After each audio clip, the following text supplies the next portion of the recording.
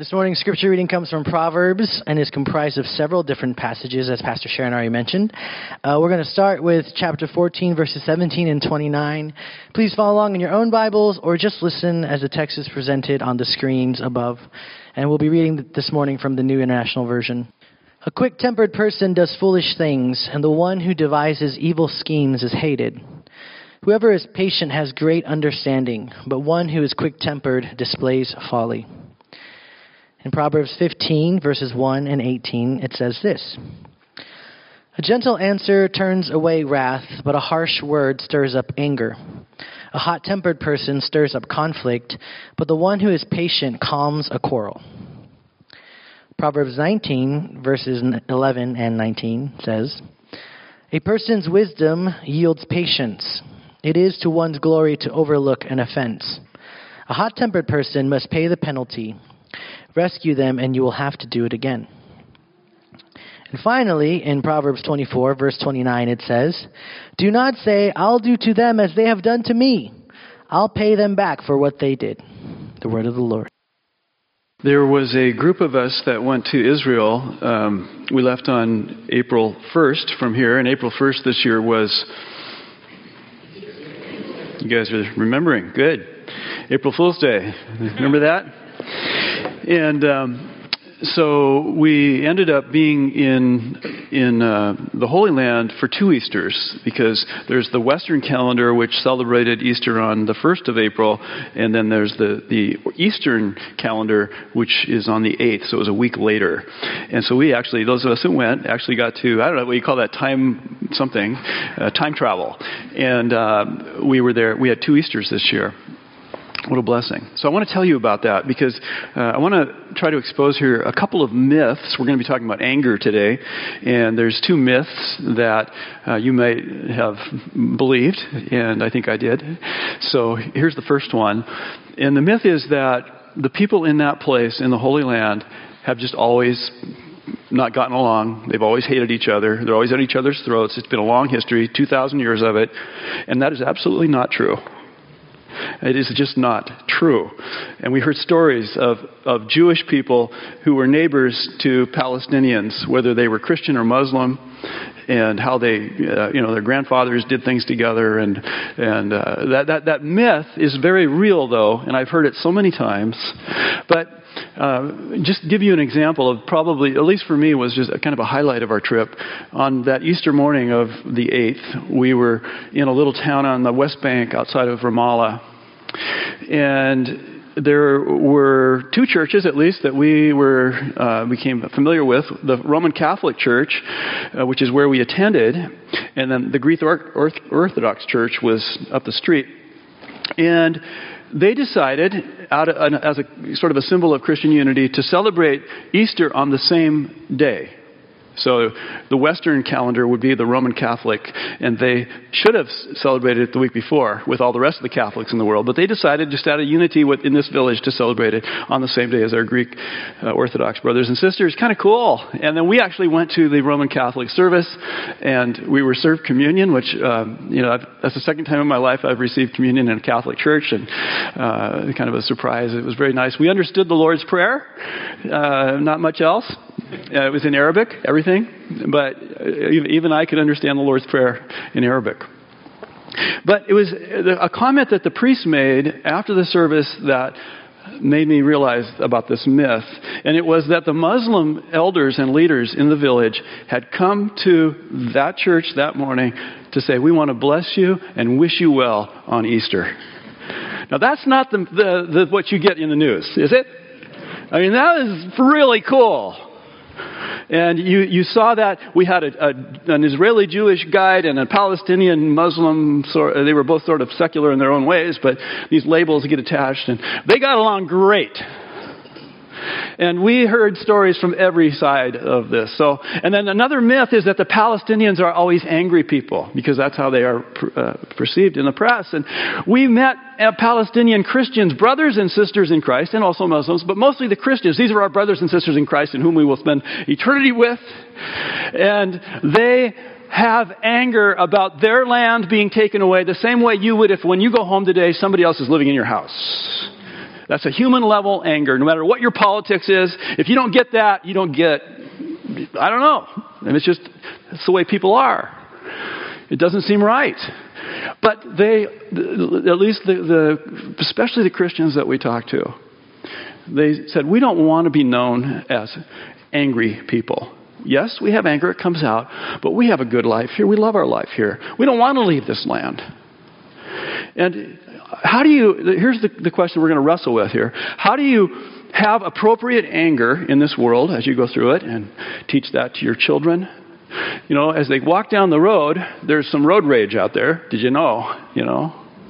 How do we prepare them for that road? And I saw in these Palestinians the ability to handle anger without letting it consume you. So here's where we want to go. And this is personal to me because the reason, I shouldn't say the reason.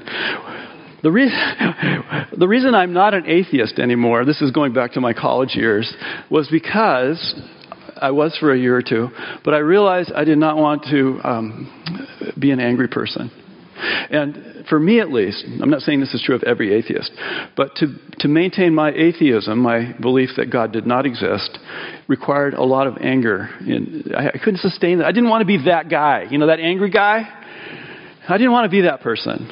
And that's what gradually loosened me up. And then a couple of years later, I met Jesus Christ. And everything changed from there. So what we want to do, here's my case. I'll make it for you right now. For us to experience anger, the best thing we can do is to be angry like God. Can you receive that? To be angry like God. And I'm going to make that case, and I'm going to give you some practical help as whether parents, grandparents, or maybe it'll just help you deal with some anger. And then we're going to look at some deeper healing. So to be angry like God, let's start with the basics of Christian theology. We, men and women, are created in the image of who? God. So does God get angry? It's okay to say he gets angry. Do you get angry? Okay. Is your anger like God's anger? No. Okay. You guys are onto this here. All right. So let me go a little deeper. Psychology, and I have to go there a little bit, and I'm going to go there today. But psychology is very confusing on the topic of anger. You'll read a lot of different stuff, seemingly contradictory. It's kind of a mess, actually. Some of it's helpful, but can you do better? And there's not a lot of agreement sometimes on things. And one of the areas is in this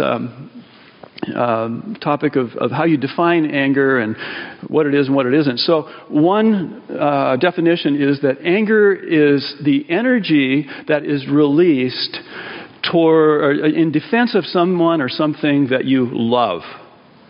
That is, let me say it again. Anger is the energy that is released in defense of someone or something that you love. So in other words, at the human level, if you love money, you will be angry if your 401k drops. Maybe. Right? Does that make sense? If you whatever it is you put in that category of love, it has anger that's going to be attached to it. Now I want you to see this with God. The reason that God gets angry is because what? He loves people. So when there's something that is going to hurt a person, or if that person is going to hurt another person, he gets angry. That's what you would expect from God. That love and anger go together. Now there's another definition out there that says love and anger can never go together. And that's why I say this is confusing. But if you read the Bible, I think what you'll see with your own eyes is that it is God's love that is the foundation, the basis of his anger. Now, there's two things about God's anger. Remember, I want us to be angry like God. That's what it means to be godly, is to be like God. So what does it mean to have godly anger? Well, there's two qualities to it. And this is very simple, and everybody can grab onto these two things. The first one is to be slow to anger. Slow. Let's just say slow together. Slow. Don't say it too fast. I'm trying to get you to remember here. Slow to anger. And there's a famous Bible verse, and I'll read it for you because this was in the dealings between God and Moses in chapter 34 of Exodus when they're up on the mountain together. Famous passage, the Lord, verse 6, chapter 34. The Lord, compassionate and gracious God, slow to anger. There it is. And you'll find it many places elsewhere. Slow to anger, abounding in love and faithfulness. Now imagine if God were quick to anger, that he had a hair trigger, that every time the sin detector went off when you went under it, which would be like, a lot, right? Yeah.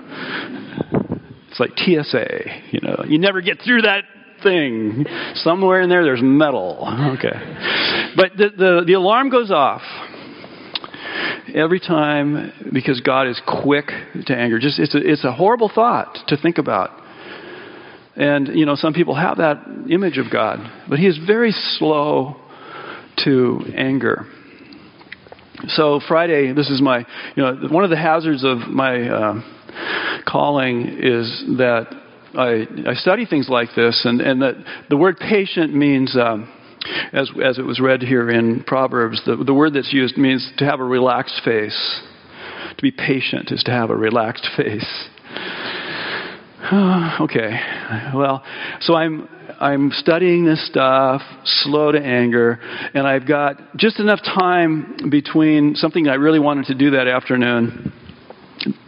Okay, I'll just say what it is. It's a great anger producer in people. It's called golf. Okay, I was trying to get everything done, so I left time for just a little lunch there. And in the fastest place to go for lunch to me it's Freaky Fast. I won't say the name because I don't like to advertise in church, but JJ, right? It's Freaky Fast. That's their advertisement. So I go there. I neglected on the way in to see the sign that said "Help Wanted." I saw it on the way out. And I go in, and there's a line of 5 people. There's people over here, and there's 3 people behind the counter, and the phone's ringing. But I said, okay, these guys, there's the sign. It says Freaky Fast. I'm going to just trust it. It will be. So there I am. I'm waiting. It was 25 minutes to waiting. Slow to anger. Slow to anger. Relaxed face. This is it. This is a teaching moment here, So that was my Friday.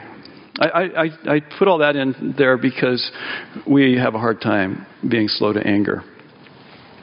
And then, not just slow to anger, but quick to forgive. So I'm going to get you to say that in a minute, but slow to anger, quick to forgive. The same verse in Exodus 34:7. And God, the one who also forgives wickedness, rebellion, and sin. 1 John 1:9. He is faithful and just to forgive us our sins if we confess our sins. I mean, God is famous for being a forgiver. I don't think I need to make that point, but he's quick to forgive. And then in Ephesians chapter 4, verse 26, I think, is this thing about do not let the sun go down on your anger. When we lived in, I may have shared this a little bit before, but when we lived in Alaska, we loved that verse, June 21st, and we hated it December 21st. The sun went down awfully early in the wintertime. And if you were angry, well. So if it's the idea of being quick to forgive someone. And we find that quality in God. And you see it in these proverbs that I'm going to bring before you now. A hot-tempered person stirs up conflict, but the one who is patient, and there's the word, a relaxed face, calms a quarrel. A person's wisdom yields patience. It it is to one's glory to overlook an offense. The word glory, it has to do with splendor. And you all have a splendor. Because you're created in God's image, we have a splendor. But we lose that splendor when we melt down in anger in a public way. Socially, we lose cred when we get angry in public. And I'm going to share a story here in just a minute about that. So we lose our glory. But we increase our glory when we overlook an offense because we're becoming more like God. So what is God? God is what? Slow to anger and quick to forgive. Okay, that's kind of the main stuff right there. But I do want to give you some practical before I go there, I should get James in here because New Testament wisdom. This is good stuff. Everyone should be quick to listen, slow to speak, and slow to become angry because human anger does not produce the righteousness that God desires. His righteousness is slow to anger, quick to forgive. And human righteousness, what happens is it gets our sense of righteousness, and we try to get that high moral ground, above somebody else. And our ego gets in there, and all kinds of bad stuff comes into it. And it's not all motivated by love. It's hardwired into other things that aren't good. We'll come back to that one as well. But that's pretty convincing that we're on the right track. I want to give you some practical helps now, maybe as parents. Just a few, and we're going to look at this one verse. A quick-tempered person does foolish things. And this is what we call hot anger. Quick-tempered or hot-headed is another translation of that. That leads to foolish things. Foolish things. Now, there's a myth out there, another anger myth, and this one is really, really prevalent.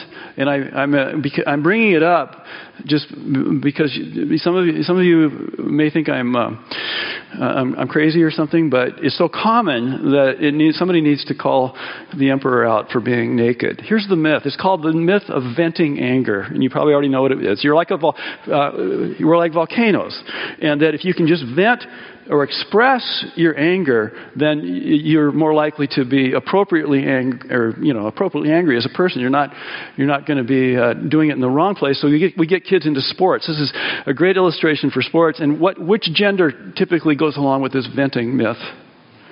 Boys.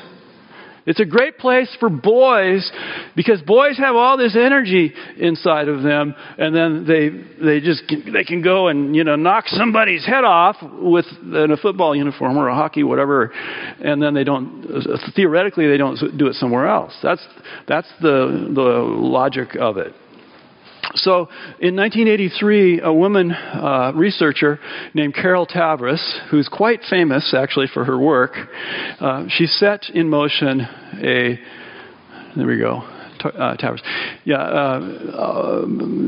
long conversation about this. Okay, here's her quote. People who are more prone to give vent to their rage get angrier, not less angry. Now, she has research to back this up, and since 1983, many, many more have done this research. And in my opinion, it's way underreported.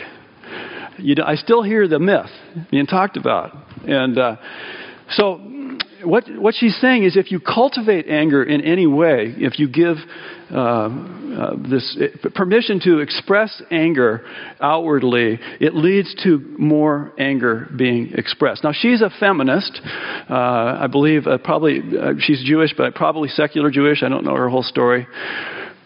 But I think her subplot is that she doesn't want young girls thinking that what it means to thrive in this world is to become angry like young boys do.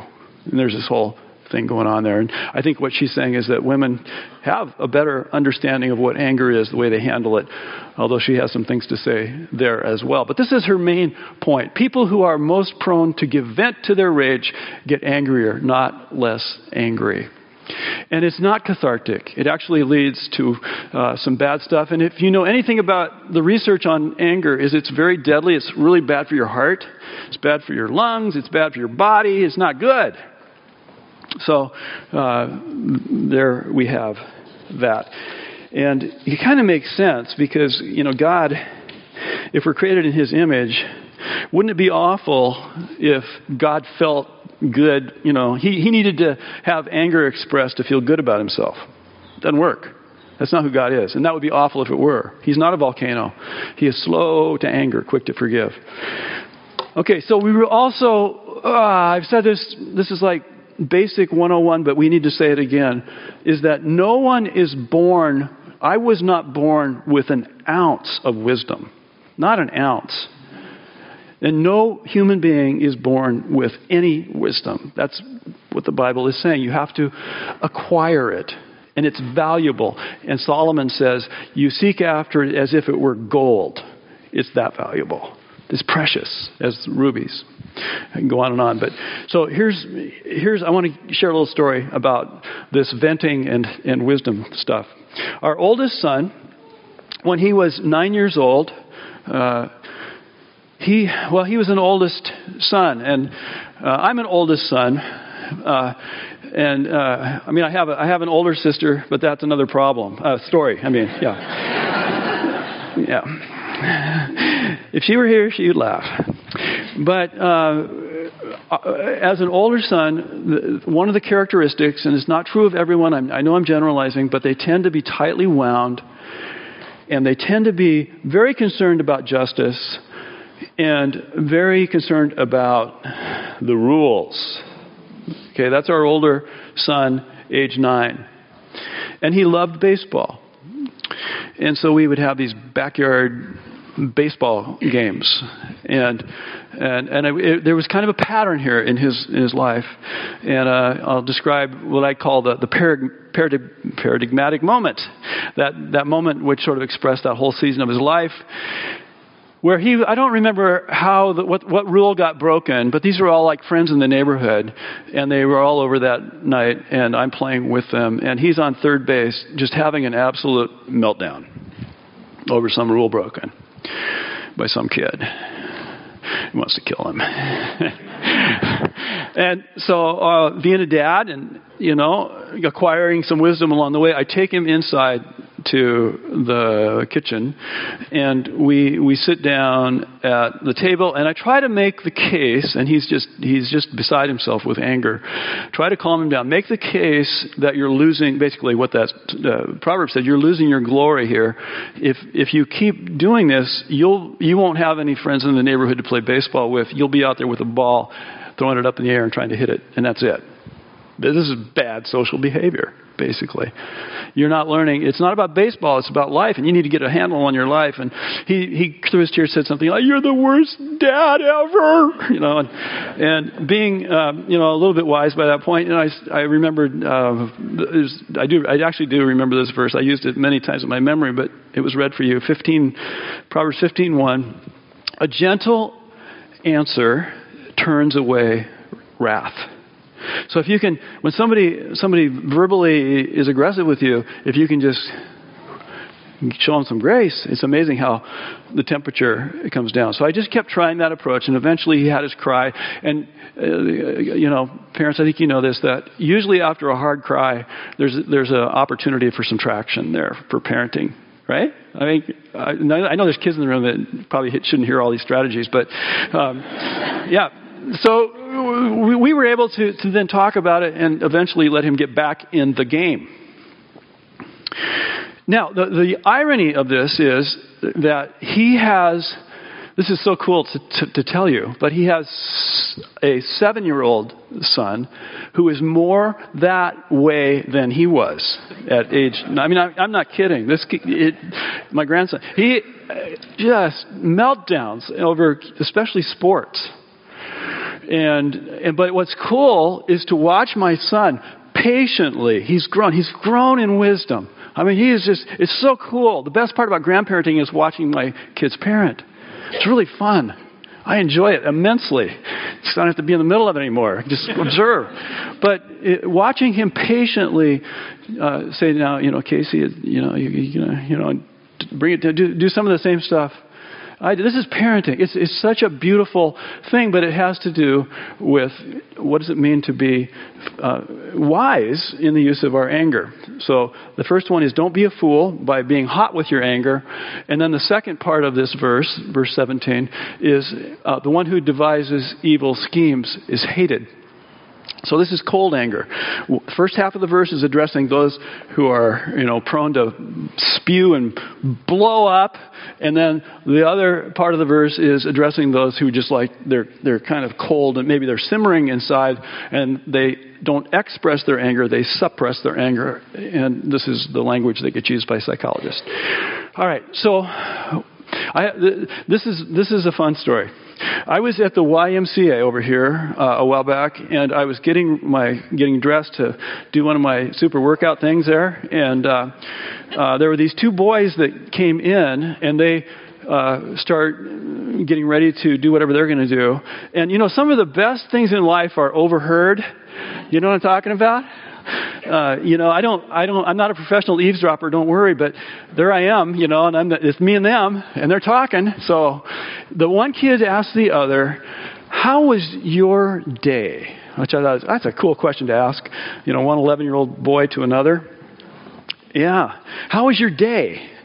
And I think he said, "How's your day at school?" And the other boy, what a great answer he had.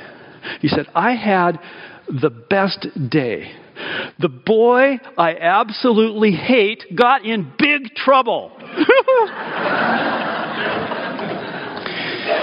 So me being a pastor quoted this verse. Whoever gloats over disaster will not go unpunished. All right. I didn't. I just so you know, I didn't do that. Kids would never go to the Y again, But that verse does apply. So that in our hearts, we can, we have a root of anger, a bitter root. And, roots turn into trees, and trees turn into forests. So that root of anger can spread. And our anger has a way of growing in our hearts, even though it doesn't ever really come out, but we become angry people here. Now, that's exactly where Jesus loves to do his work, is here, in our hearts.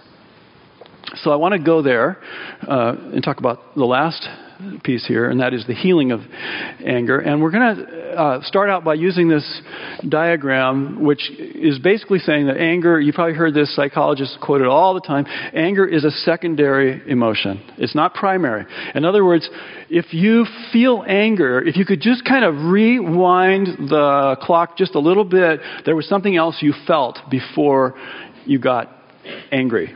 And it could have been some of the words up there: embarrassed, shamed, guilted, rejected, whatever. There's just this sort of Freudian underworld of emotions that express themselves through anger.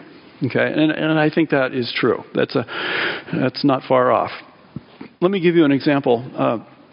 There was a couple that they're long away, and I was trying to help them in their marriage, and they're now divorced.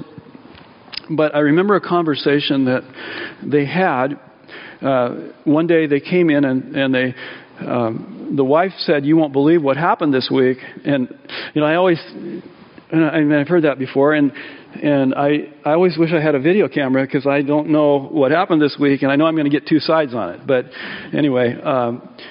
Here's what happened, apparently, was that they were driving on 405 at 60 whatever miles an hour, and he was driving, and she was in the passenger seat, and he nodded off while he was driving at that speed. Now, it happens. Fortunately, they're here to tell the story, and I'm okay. But what's interesting is that when she saw him nod off for maybe just a second or two, she grabbed his shoulder like this and, shook him and yelled at him, like, "Wake up!" And he woke up, and immediately he grabbed her shoulder and yelled at her. Now, why would a man do that? He's angry at her because shame. Men are supposed to be in control. He's asleep at the wheel. I mean, I hope that you can understand. I think men understand why. Maybe, I don't know if women understand. Do you understand, women, why this happened this way? I mean, it's not good, but it does illustrate how anger is a secondary emotion. And we talked about that, and he owned it. When I probed on it, it was his sense of ego and pride. that caused him to not want to say he was wrong. It expressed itself as anger. Okay, so here's where I want to go. If I said this earlier, but if God expresses anger, what is the first thing? What's the baseline? What's the first thing, the foundation of that anger? It's love. For God, we could say anger is a secondary emotion, and the main thing, and it's not just emotion because God's love is beyond that, but it is the same idea that it starts with love, and because it's slow and He's quick to forgive, but His love can turn into anger because He loves people so much. Without all the other stuff that comes in there, all those words up there that come in there because we are so self-centered. Now, this is where Jesus does His work. And I'm going to ask you here in a sec to be open to Him doing some work in you this morning, or in your children. If you want to pray for them, that's fine. But to be angry like God is to be slow to anger and quick to forgive, and to try to get that rewiring where our anger is based in love. That it's really about the love of another person as opposed to the centeredness of the self. So if you're able, and you can do this sitting down, the only reason I'm going to ask you to stand right now is so that you'll be more focused, because I know sometimes when I ask people to close their eyes and they're sitting down, they're like the guy in the car, and then somebody has to shake you and wake you up and you get mad. No, I don't want to go anyway. All right. So if you would stand right now, if you're able, and I'm going to lead all of us through a prayer, but I want you to close your eyes because I want you to use your imaginations here.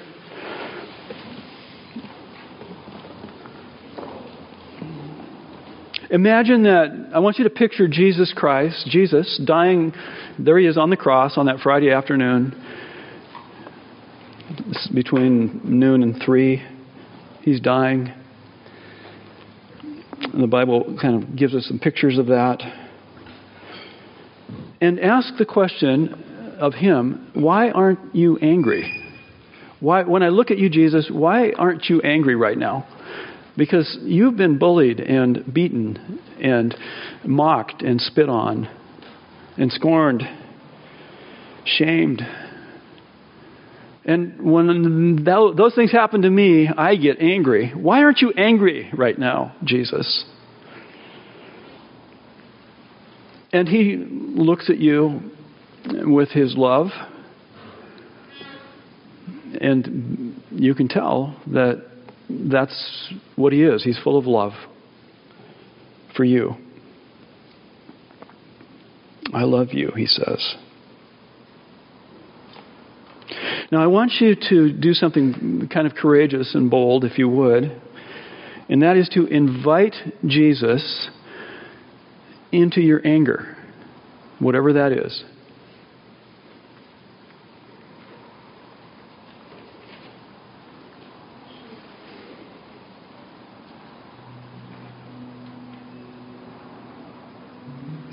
And I think you'll experience that as you invite Jesus into your anger, you're also inviting Him into healing your anger. That your anger would be more slow. That your forgiveness would be more quick. And that whatever anger you express would be more and more rooted in love. That you would be more like God in your anger. Jesus, this is what we pray. Amen.